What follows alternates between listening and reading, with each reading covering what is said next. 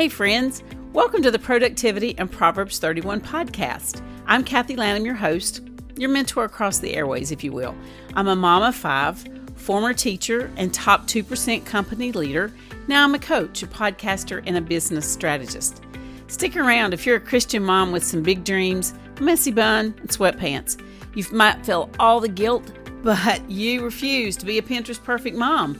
You live in your car and reheated coffee is a staple.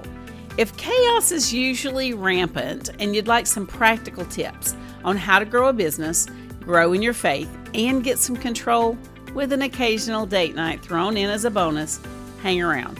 Because as we grab these few minutes together, I want to help you keep growing in your faith, build a business that lines up with your God-given gifts and talents, and make memories of a life you love. So reheat that coffee and let's get started. Well, hi, everybody, and I'm so excited to be able to introduce my guest to you today, Melinda Jamison, and could not be more thrilled to add her as a list of folks I am excited to know. Melinda graduated from the University of Kentucky.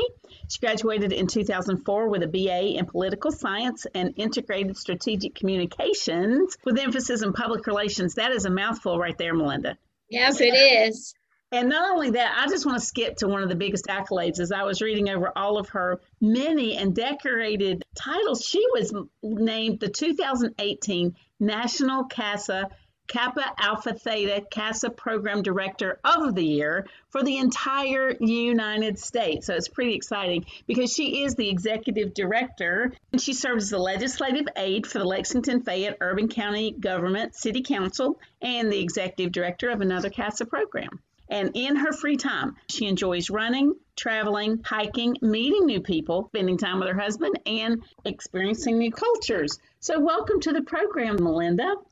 Thank you for having me. Well, I'm excited. Tell us about CASA. For those who may not be aware or know what CASA is, how about if you share that with us? Absolutely. So as you said, I am the executive director of CASA of Lexington, and we serve Fayette, Bourbon, Woodford, Scott, and brand new Jessamine and Gary County. So although the name is CASA of Lexington, we're serving a good portion of central Kentucky.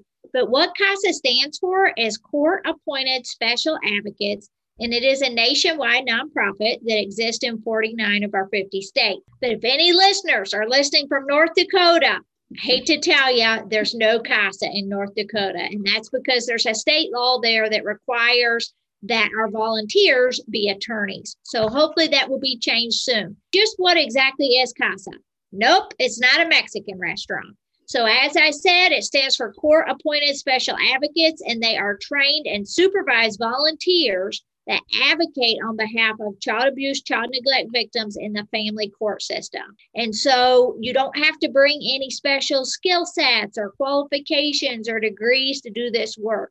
You have to be at least 21 years of age, willing to consent to various background checks. You take an oath of confidentiality because in Kentucky, family court is closed. So unless you're privy to the party or a CASA volunteer, you're not in that courtroom. And you go through a 30-hour training. That training is written by the National Association and used across the United States. But then after you finish that 30-hour training and get sworn in, you are matched to a case. It could be one child or a sibling set. We keep sibling sets together unless a sibling has perpetrated on a sibling, and then they get separate CASA volunteers. But the role of that CASA volunteer is to do what's in the best interest of the child. So they're the only party there that's solely there for the best interest of the child, making them an unduplicated resource. And the CASA volunteer visits with the child or children at least monthly. Some visit more than that. They have a court order so they can get medical records, school records, drug testing records of the biological parents. And they put all of that information into a report to give to the judge because the judge often never meets these children. And so that gives them a bigger picture so they can make a more informed decision. The CASA volunteer also has the opportunity to put recommendations at the end of the report. And this could be that the child really wants to play basketball or be in Girl Scouts. Or maybe the child needs eyeglasses or counseling, or maybe we think we should terminate parental rights and look at adoption. We're there for whatever is in the safe and permanent interest of these children. But the beauty of this is too, after you go through the 30-hour training, You have a staff person called a volunteer manager that guides you through the process. They go on that first home visit with you. They're always at court with you. When you write the report, you use a template and you learn how to write that in the training, but they're going to edit it and send it out to all the parties for you. So you have this support person that is on staff that guides you through the process. And it's important to know that we're required to have one full-time volunteer manager or paid staff person for every 30 volunteers. Therefore, we can only serve as many child abuse victims as we can raise funds. And what you might not know, Kathy, is Kentucky is unfortunately #1 for child abuse in the nation, and we have been for 3 years. Oh, and so that's a staggering statistic. Right here in Fayette County, every year, about 1,200 new victims of child abuse and neglect that we know about that make it to the courts. So at any given time, over 3,000 children in Fayette County alone here that are victims of child abuse and neglect. Now, Linda, let me ask you a question because I'm not originally from Kentucky, and of course I have listeners from all over. Is it always called CASA, or is there another program name that people might be familiar with in their area? That's a great question. In majority of the states, it is called CASA, but there are some states that call it GAL or Guardian Ad Litem. One example is Florida. I believe North Carolina calls it GAL.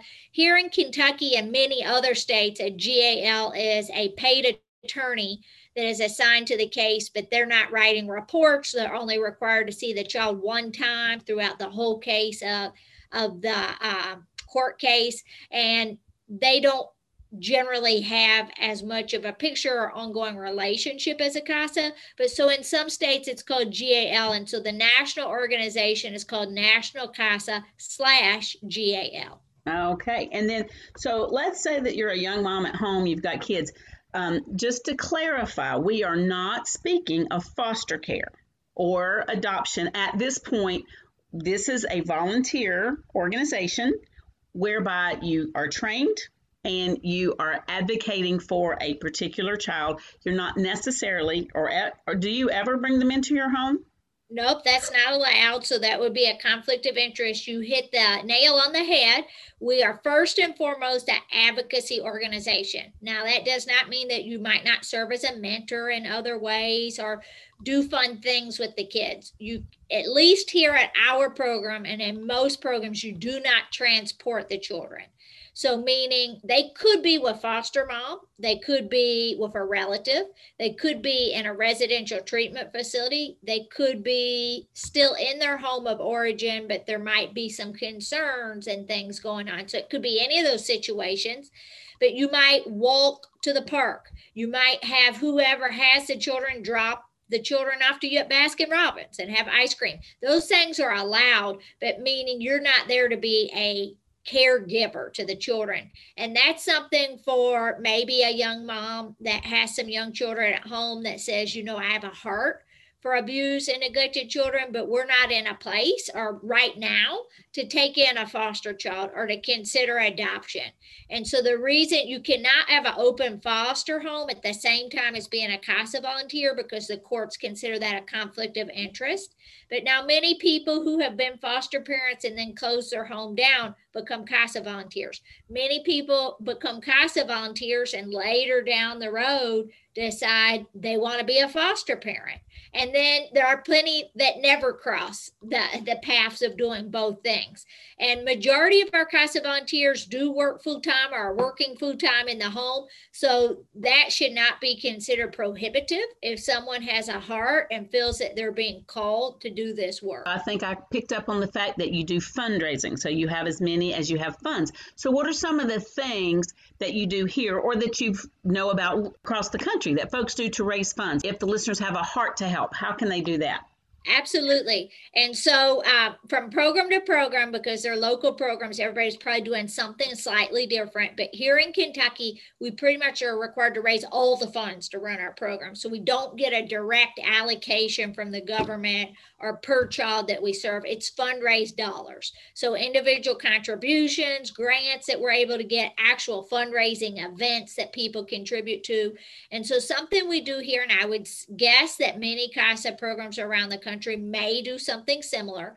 We call it the Casa Angel Tree at Christmas time, where the children can list needs. So it might be clothing or a winter coat or a comforter. We have children that don't even have a bed, that are sleeping in a chair, for example. So we've worked to get a toddler bed in some situations, but also they can put desires. Maybe they really want a particular Barbie doll or a Hot Wheels or whatever it is. And we put those children on trees in each of the communities we serve at Casa of Lexington, and community members can select a child or children, purchase items from their list. They drop them off here unwrapped. And why we do that, when siblings are placed in a home together, we have some kids that maybe get a bicycle and clothes, and then another kid that maybe gets a coloring book and crayons. We don't want that disparity to exist. So we'll take supplemental gifts, because some people just purchase straight gifts, not meant for a child, to fill it in to make it a little more equal. Because I think we can all agree there would be nothing as bad as waking up on Christmas morning and your brother has gotten a bicycle, a Nerf football, and tons of clothing, and you've gotten a coloring book.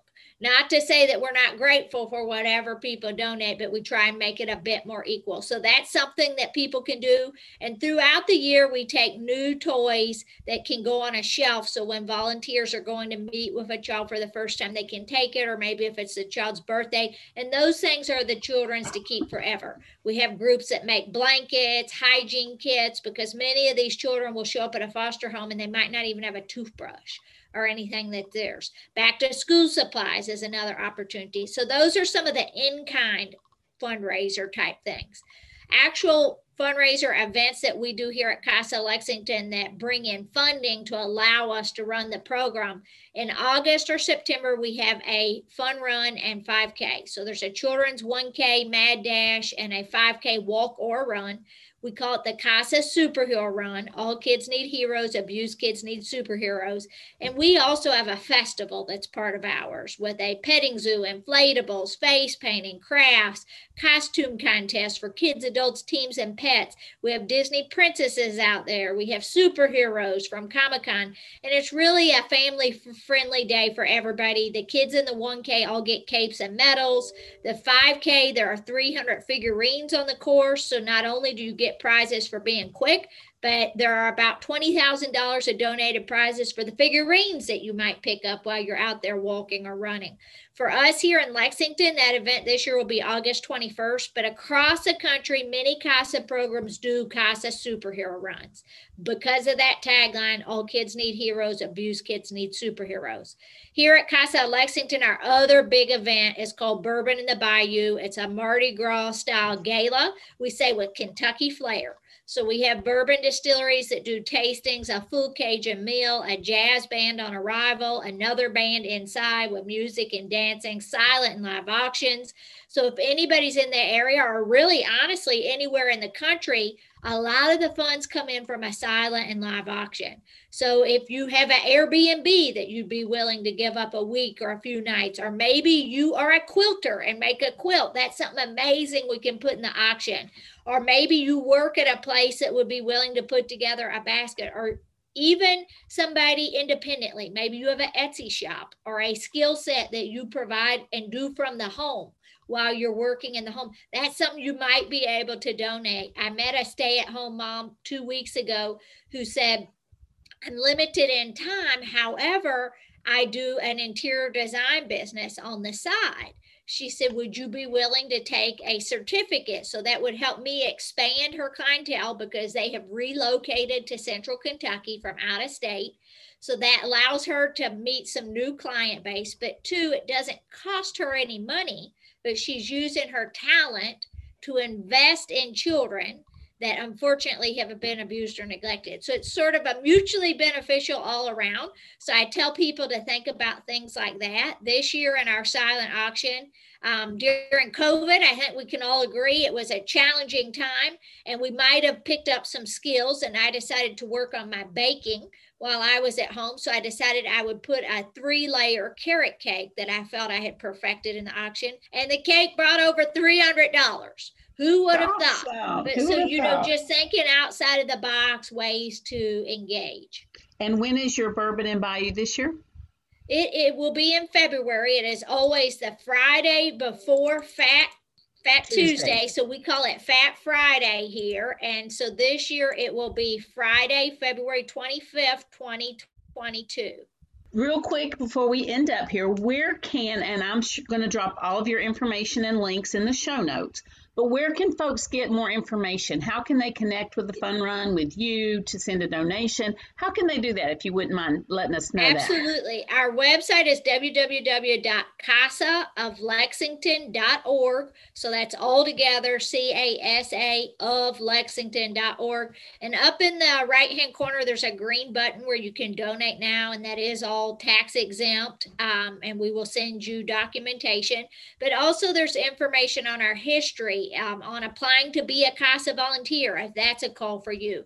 There's also a program called Friends of CASA. So that's a way to volunteer where you're not assigned a case with children and you don't have to go through the 30-hour training. You still consent to the background checks, but maybe you speak another language and can help us interpret. Maybe you have graphic design skills, or you're a photographer. Maybe you're willing to work as a volunteer at some of our events and help with parking or face painting or whatever it might be. So that's another program people can sign up to volunteer with. And there's just a plethora of information on the website in general. And if somebody's listening and you say, that's great, but I'm not in Central Kentucky, don't let that deter you. Send me an email, connect with us. We'll get you information on the closest program to you. Now, one thing to know, there is not a CASA program in every county in Kentucky, and around the state or the country, I'm sure that might be a challenge as well, because we have to fundraise all the monies to run our programs. So at the beginning of the call, you heard me say we're just expanding into Jessamine and Gary counties here in Central Kentucky. Before our expansion, they're previously not served. So out of Kentucky, about 70 of our 120 counties have CASA. But if you're in a county that doesn't, we'll work to match you to a CASA program that's closest to you.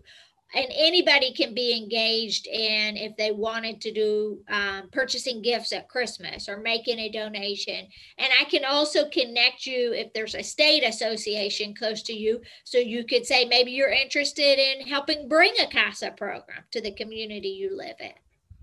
Awesome. Well, I am just so excited that we've had this opportunity to chat and that we can make this known, because I think it is a great work you're doing, and cannot wait for my listeners to be able to engage and just to see how this goes forth. So thank you so much again, Melinda, for being here. Hey guys, real quick, I hope this episode was a blessing to you and that you learned a nugget of truth, got a laugh, or had something that you can share. It would be such a blessing to me if you would go over to iTunes and leave me both a starred and a written review. I would love to be able to read some of those reviews online, and that pours into my ministry and my work so much. In addition, if you want some of our free things, that's found over at KathyLanham.com. I'd love to connect on social media. DM me at Kathy Lanham. That's my handle over on Instagram. So until next time, go be a blessing to others, because when you're a blessing to others, you can't help but be blessed yourself. Take care.